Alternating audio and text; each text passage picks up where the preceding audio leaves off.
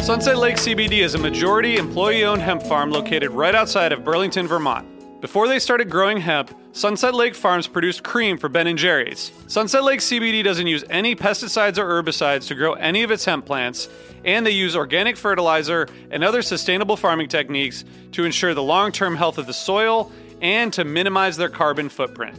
So like all of us, my days are really stressful. By the end of the night, my kids are in bed, I'm taking a minute to chill, but I'm still unwinding. I recently started using the Relax gummies infused with CBD isolate, reishi mushroom extract, and ashwagandha root extract. I'm really glad I tried these because they really helped me get ready for a good night of sleep, and I really think I sleep better, so I'd highly recommend it. Check out Sunset Lake CBD today at sunsetlakecbd.com and use the code UNDERMINE for 20% off your order. That's sunsetlakecbd.com and use the code UNDERMINE for 20% off your order. Farmer-owned, Vermont-grown, Sunset Lake CBD.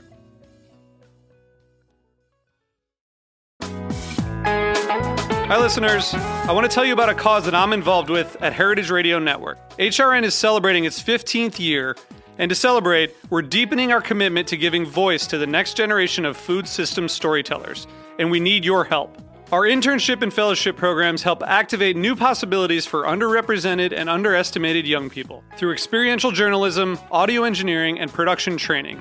Through these unique programs, HRN helps food equity stewards build essential workforce readiness skills that expand their potential and foster economic mobility. Please consider supporting these critical programs. And with a minimum donation, you can be entered to win a dinner for two at an amazing restaurant in one of 8 cities and tickets to a concert at a great venue in one of those cities. We have incredible partners across the country who have donated, as they also share our passion for helping to educate the next generation of food systems storytellers. Check out heritageradionetwork.org/15 to donate and enter to win today. That's heritageradionetwork.org/15 to donate and enter to win today. And make sure you donate before March 31st. Thank you.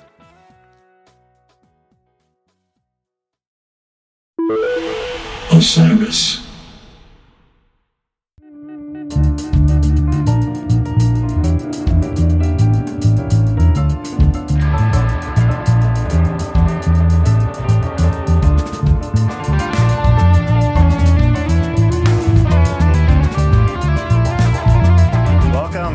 Season 4 of Undermine. I am your host, Tom Marshall. We're going to continue our deep dive into key shows of the 90s, where we will eventually converge with fall 1997, and for that we're going to go into each of those shows in detail.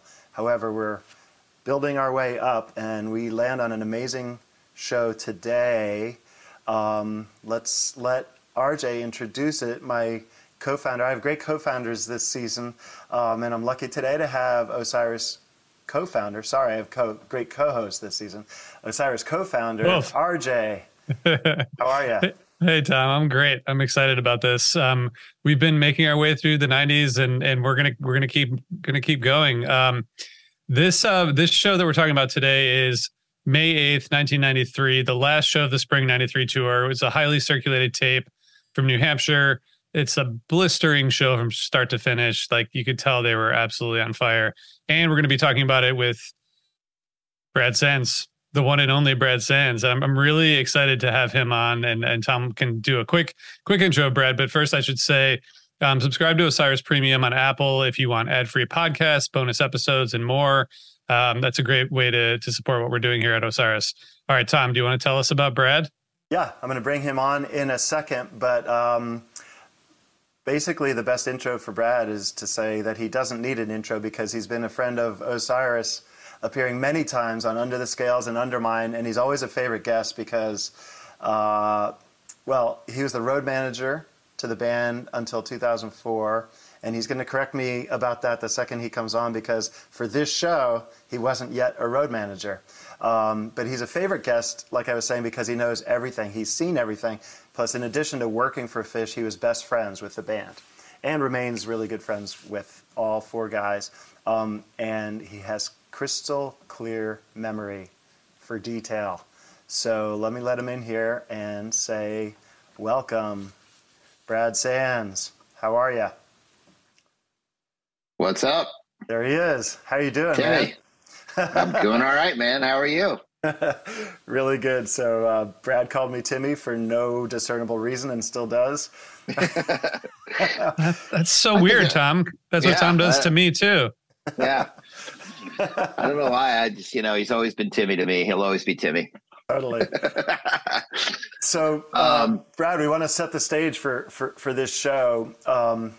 And I was thinking, first of all, I mean, we have a lot of fans, and we talk about these shows from the fan perspective, but we're also lucky to kind of dig into the Phish organization a little bit. We had Amy Skelton on, we had Shelley Culbertson on. Could you tell us like who some of the recognizable names are now? Of course, in the front office, you don't really know at this point. You don't really recognize John Paluska or Shelley, right? But on the road, tell us what was happening on the road. Well, no, you do. I mean, because it was basically John and Shelley, so obviously you know who they are. And at that time, '93, we were starting to get like significantly more popular. And in '92, we had like a 5-person crew, which was basically Chris Kuroda, Paul at running sound, Pete Shaw doing monitors, and Andrew Fishbeck was the tour manager at the time, and myself was like driving the truck,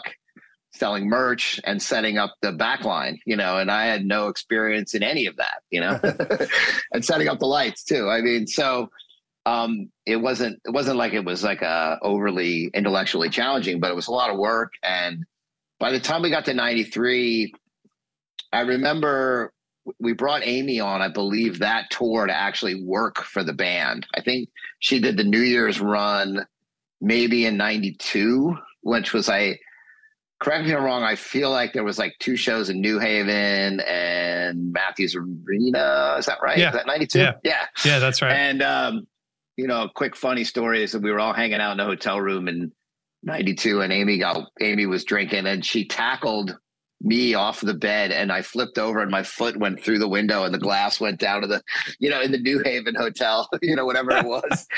We were like, whoa. Anyway. That's awesome. Yeah. So, I mean, we brought and that tour in '93, if I'm right, it was probably the longest tour Phish ever did. Right. I mean, it was like 4 months, from February to May, maybe 3 months, I guess, but that was a long tour. It's insane. Also at the time we had like, the lighting guy was this guy from New York named like Stu Weitzman, who was like, had this giant, like he looked like Ronald McDonald, he was a piece of work. And, Bob Newman was our sound tech who was like from Snow Sound. Yeah.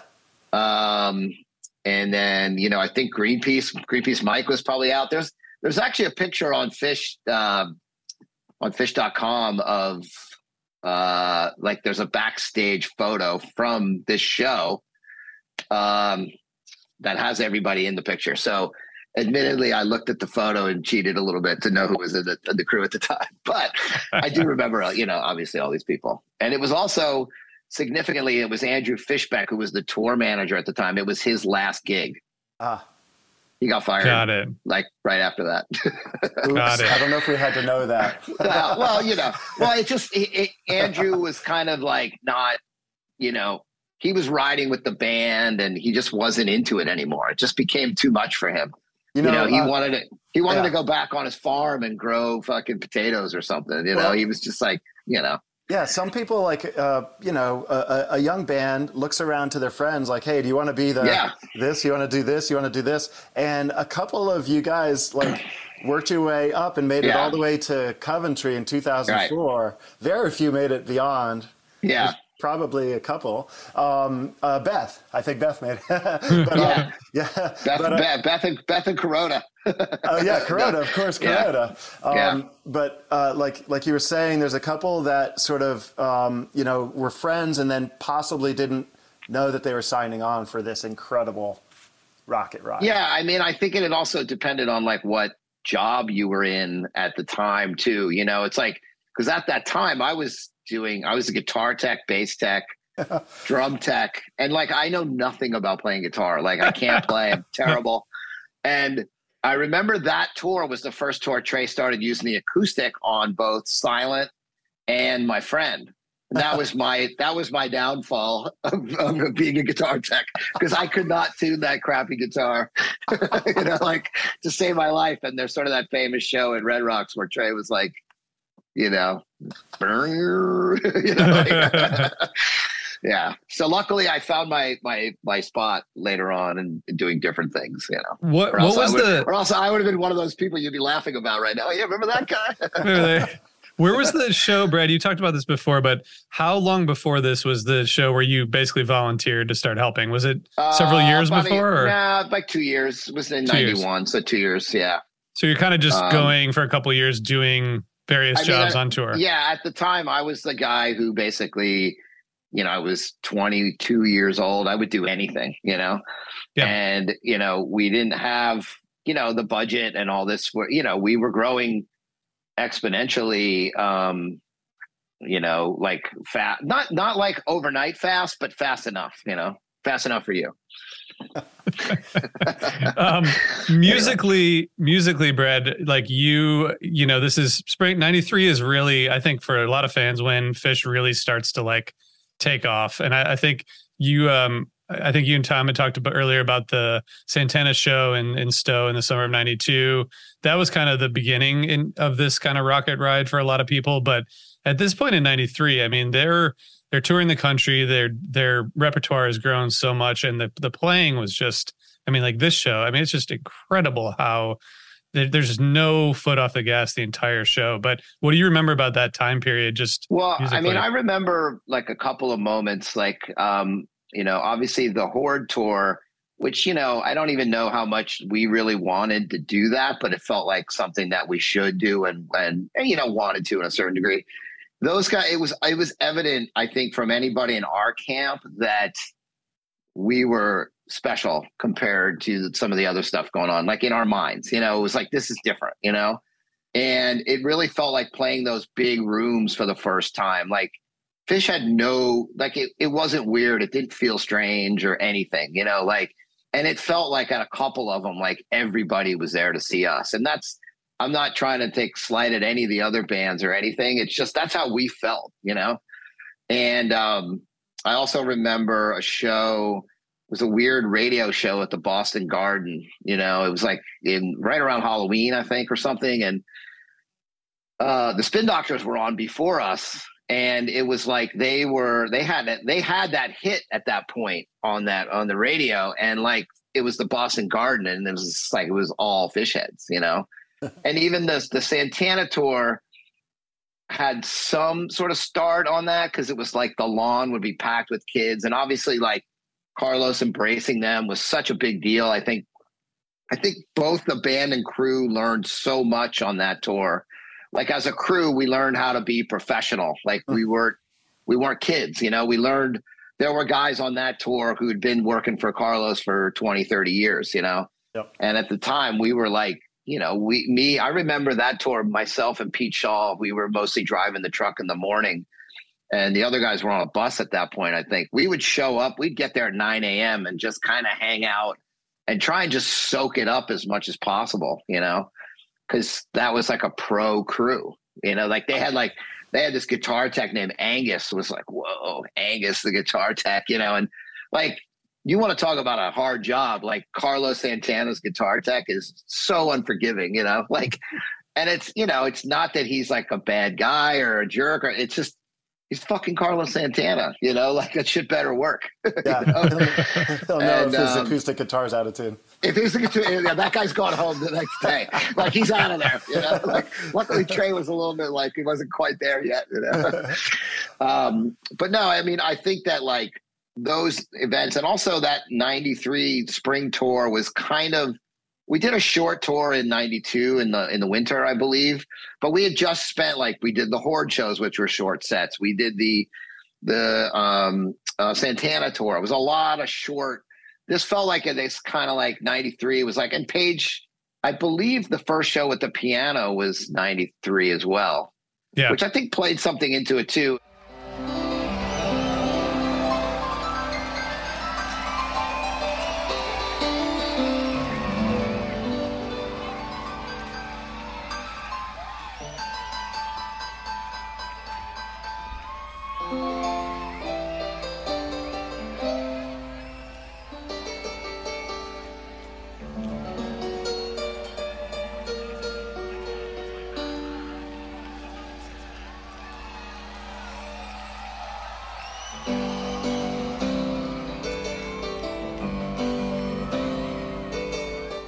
we would play, on that tour. I think we started out in Portsmouth or Portland. No, 93 was Portland, Maine.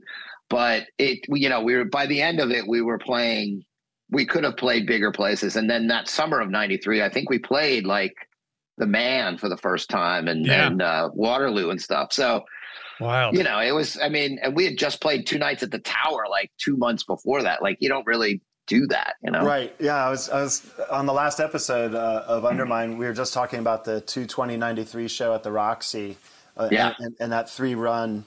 It started as a 2 run and then it sold out and you added another show, I think, is how that went. I don't think it was advertised. I don't know. I think it was just advertised as 3, but I could be wrong. I feel like it was. I don't know, because at the time I would have just, I was like, we knew we were doing 3 nights. Oh, okay. Yeah. But it turned out to be the band's probably first 3-show run, like outside, not counting Colorado or Vermont.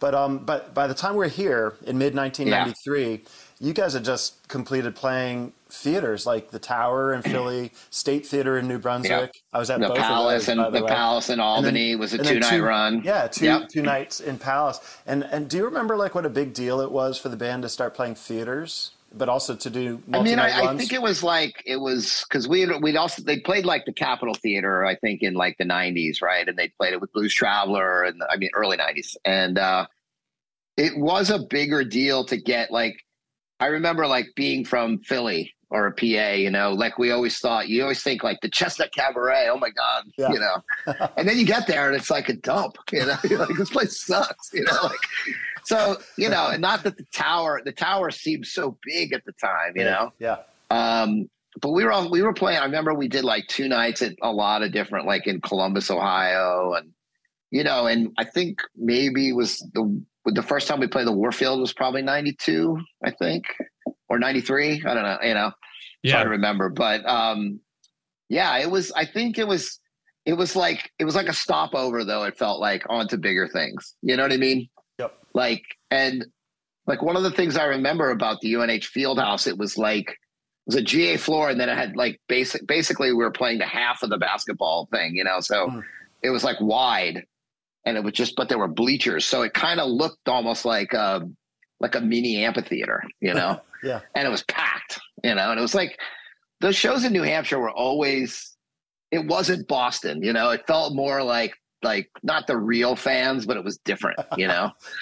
Like I remember the first time I went to the Colonial in Keene, I'd heard all about this place and I was like, oh, it's a big deal. And then you get there and it's just like a different crowd, I don't know. Live free or die, right? Yeah. Yeah. New Hampshire's a little bit of a different place for sure. Yeah. At the end of a 4-month tour or whatever, at this point, are you just happy to like get a break or because I can't imagine. It's funny. I don't remember it feeling that way. I feel like we were just waiting. We were like glad to be kind of home, but like, I think we were just kind of looking forward to the next thing. And like the tour was, I remember for me personally, like 2 nights at the Tower, like I think my dad came, and like it was just sort of like there was a lot of family around on the East Coast, and it almost felt triumphant, so to speak, and those were the days when everybody was just like really focused on just making the band better, and in any way we could support them for them to play better, You guys are about to go to LA, I think, later this year to record Hoist, right? Right. Yeah. And I think, didn't Trey get married in 93? Oh, yeah. That's right. Because I read this little thing on the Fishman. They're like, and John Fishman had a musical party at the Geodome. And I was like, wait, that was Trey's bachelor party. It was terrible. It's like, remember somebody, were you there? You must have been there. I was there. Yeah. It was horrible. Like who got like Chris Dyson got really wasted or something. The wedding was fantastic. The wedding was amazing. Yeah. The wedding was great. Yeah. Anyway, it was before we knew how to throw really good bachelor parties. Anyway, but yeah, I don't remember it. I remember it feeling like we were so psyched to be doing it. Like everybody was like, band was psyched to play. The crew was psyched to be out there. It just like, it was kind of like our whole life at that time. You know what I mean? Like, We didn't, it just felt like we were just moving forward, and I think we also kind of knew how well the shows were selling at the outdoor places by then. And it was like, wow, this is crazy, So, yeah. Well, we're going to get into the show a little bit more detail. First, we're going to take a quick break. We'll be right back. And we are back. Let's talk specifically about this show a bit, RJ. And of course, we're here with Brad Sands. Yeah. So, Brad, you mentioned earlier kind of like the New Hampshire crowd. I was looking at some of the set lists, and Amy Skelton mentioned in the second episode the Squam Lake Steakhouse. She just like threw out that name, which was a 1988 venue. But then in New Hampshire, they moved to the Stone Church, and then they play at Dartmouth and UNH. Then there's the Colonial Theater, which you mentioned, and then the Field House. So it feels like a kind of a microcosm of their overall growth. And I think the capacity of the Field House was a few thousand. Yeah, it seemed about to be like, it felt big, like not big, but it was like, just felt like it was like a tall, big gym, So it was like probably, I guess probably 2,500, 3,000. And I mean, we also we played Portsmouth, New Hampshire a bunch at the great little theater there, and then there was the Hampton Casino. They played with the Giant Country Horns, which is just I think that place is still there. Amazing. This show, I mean, it's incredible how on fire they were. There's no real other word for it. I mean, they come out, and this show, I was just like shocked at how there's almost no breaks. I mean, they're like little ballads, but it's so high energy from the beginning, and the Kung stash. Yeah. I feel like musically at this point, they were just starting to kind of perfect the tension and release, where they really like bring the crowd along through this peak, and then into Kung and back into stash. And that, I mean, it's just such a trip. It's really good show. It's a really, there's a lot of dynamics in this show. There's a lot of really quiet parts, and then it builds up, like you said, the tension release. But it's like, that to me was always one of the things that Phish did almost better than anybody else. I mean, obviously the Dead had the dynamics, maybe not so much the big buildup like Phish, but when they would play, like, it felt like when I listened to it just the other day, it's like, it's so patient. Like, they're not in a hurry. They're not trying to get through the song to get to the next song. And it just felt like,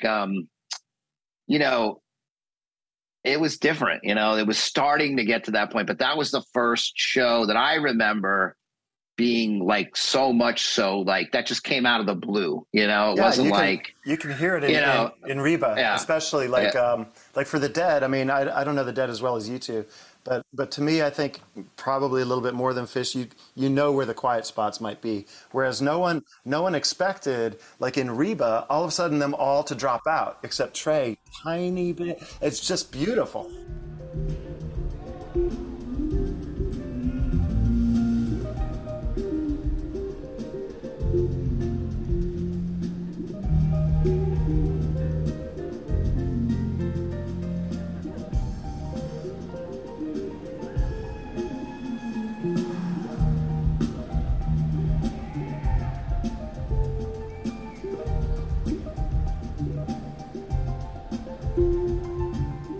Well, and knowing to drop out and knowing to not like hurry back to get, it's kind of like how What Divided Sky has become, that where you're waiting for the note. Like when that first started out, it was really cool in the sense of like, it would be like, oh my God, it's 20 seconds, I gotta, and now it's turned into a thing. But like, this is like, you really hear it in Reba. There's a little bit of it, and the Kung starts out like that and just builds. And then the second set, the Bowie, is just kind of outrageous. I feel like they didn't really open with Bowie that much back then. I felt like that was kind of different as well, mid-set Coil was not that common.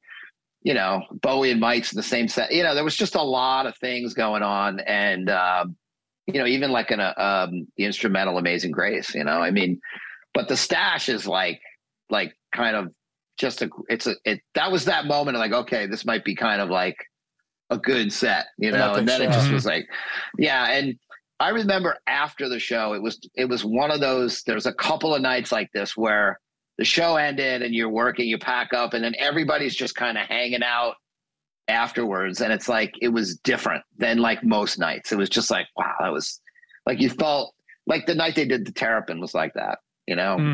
There's probably a few other ones, but it was just like everybody's just hanging out, and just even people who didn't know, like, you know, these guys like Stu and Bob Newman and all that, they didn't really like know it like you might know it, or I might know it, that it was a great show, you know, like, right. But even they could feel it. It was just the whole thing. Something happened.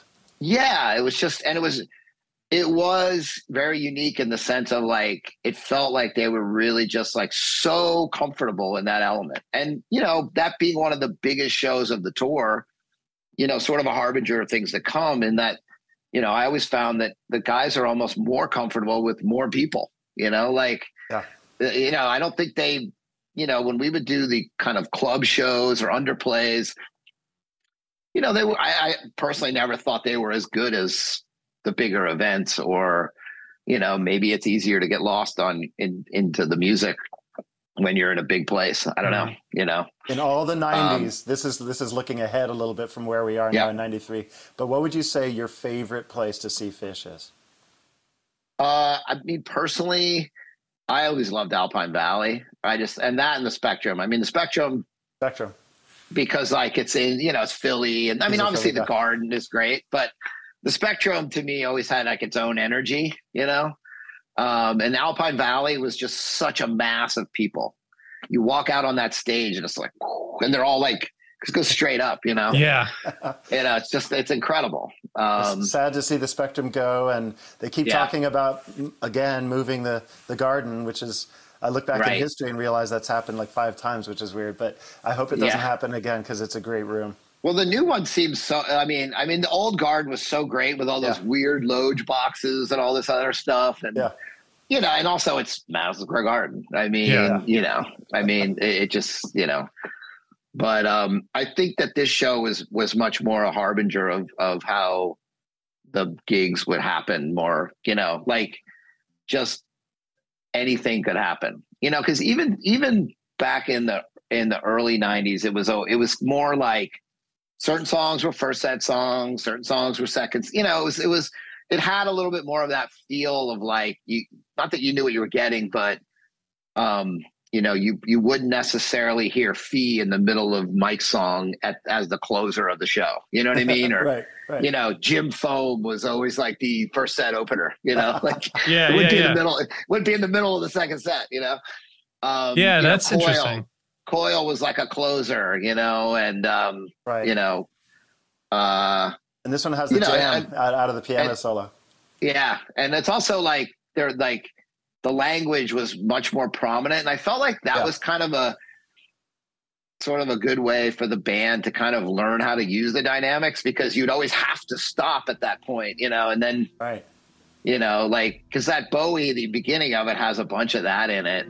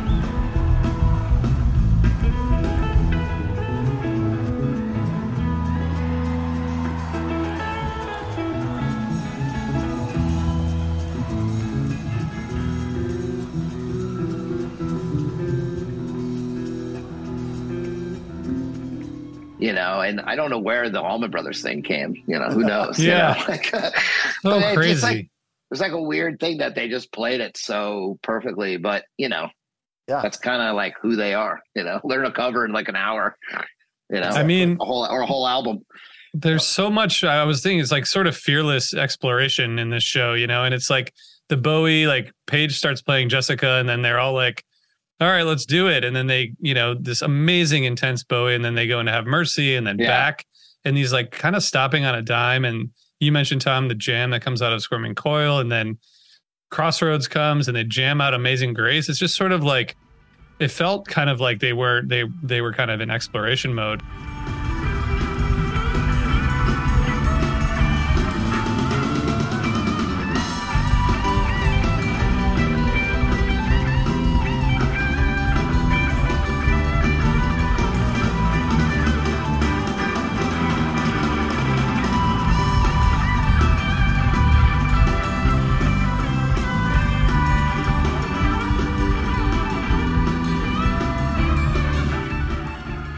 But Brad, earlier I think it was like exploration, but it's also like weirdly felt kind of like a band practice or a sound check, they were really just like, I mean, they would Crossroads was one of those songs they would just sound check, and they would like kind of have fun and make stupid faces at each other, it wasn't like that was like their favorite Eric Clapton song or something, Right. It just was kind of like, it was almost kind of a joke in a certain way. Like it's almost like the new whipping post at the time. Yeah, exactly. And I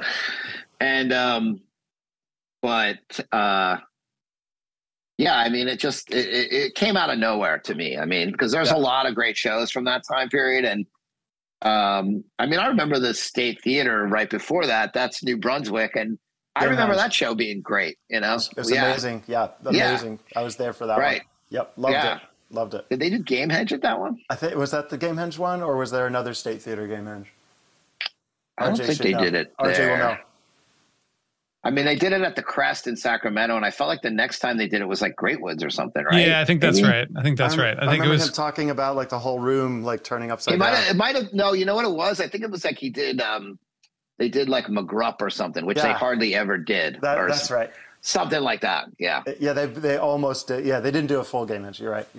Yeah. So, Brad, where did this like the patient? You talked about the patience, and I mean, is that just hundreds of hours of playing over the 4 months, or I mean, was that intentional? Well, I don't know if it was quite like, if I would use the word intentional. I think it was just kind of how they evolved in a certain way, because I believe that tour was like supporting like basically Rift. I think Rift was the album at that time, right? And Rift is so like, it's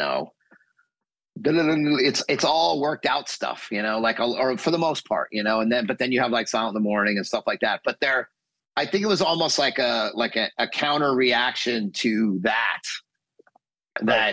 it was like, we don't have to like show off our chops or something, Mm-hmm. Yeah. And in a certain sense, like, Trey being the only guitar player, like when he would kind of play chords a lot in these jams, and it was like amazing to hear him play like that, like not always just soloing, but kind of like him laying back, giving the other guys some room to do some other stuff and play rhythm. Yeah. Like I always loved that, I mean, you hear it on that a little bit on the Bowie, when it gets into that doo doo, like when it goes kind of dark.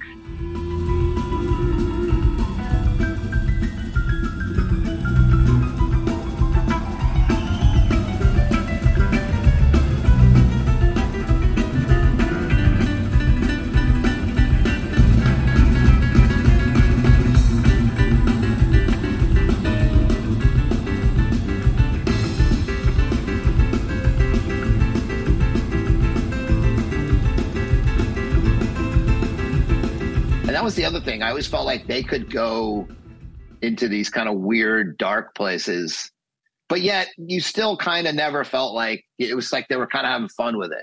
They weren't like, wasn't like at that point yet, like dipping into like evil, weird territory of like, the parking lot or something, Yeah, for sure. I mean, like if you listen to that Bowie, it goes into these kind of weird sort of dark things. And honestly, Chris was a big part of it too, like he was getting bigger light shows and he could do more. And I think like when he would be able to do more stuff with the lights, it kind of freed them up to do whatever, because people are just paying attention to him, like, because a lot of the Tension Release was like, even like I remember the first time I saw them, or one of the first times, and they played Golgi, and it was like that. I saw you with the lights, and it's like without the lights, that doesn't have that same effect. Yeah, that's a really good point. And I think Chris has the ability, back then, even then, to like play with the colors when the music would go dark, he would go dark, and it would enable them to kind of like not have to rush back out and play the big moment. I was blown away. I think right around this time when It's Ice played, and that part where they're sliding with the others on the wrong side of the skin and go into that underwater mode, how Chris makes it underwater. And I was just like, this is, I don't know if other bands are doing this, but you're right. Yeah. Keep watching this band. Yeah.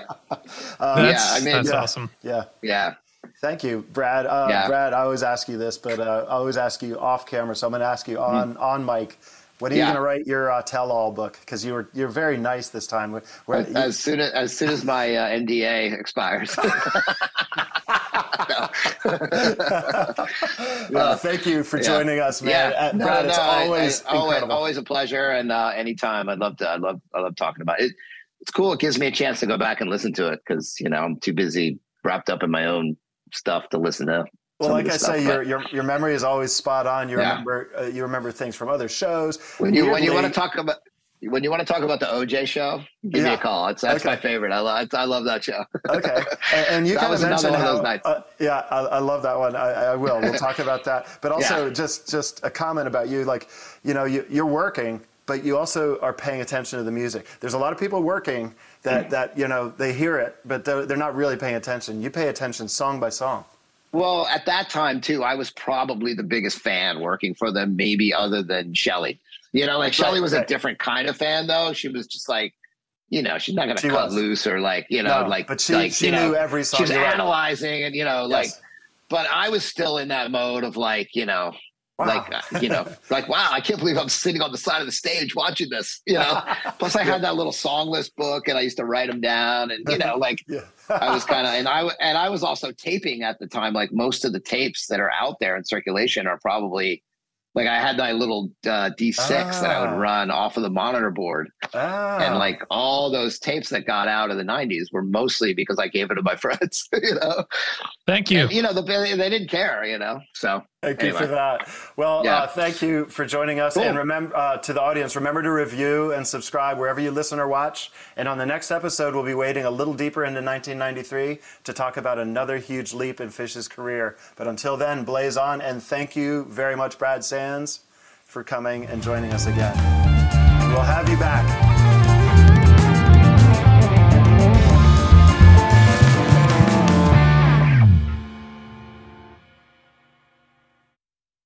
Osiris.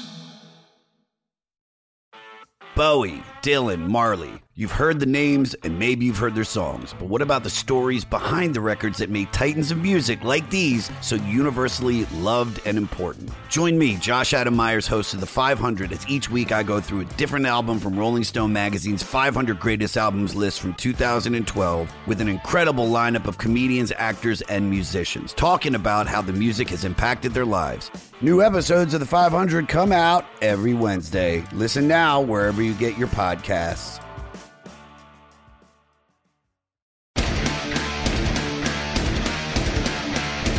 Hey there, I am Johnny Christ from Avenged Sevenfold, and I've got a podcast called Drinks with Johnny you're going to want to check out. I sit down with a bunch of different people from all different walks of life, from professional wrestlers to actors, comedians, fighters, musicians, everything in between. I'm just looking to make some friends and have a good time doing it. So if that sounds like something you're into, go check out Drinks with Johnny, streaming everywhere now.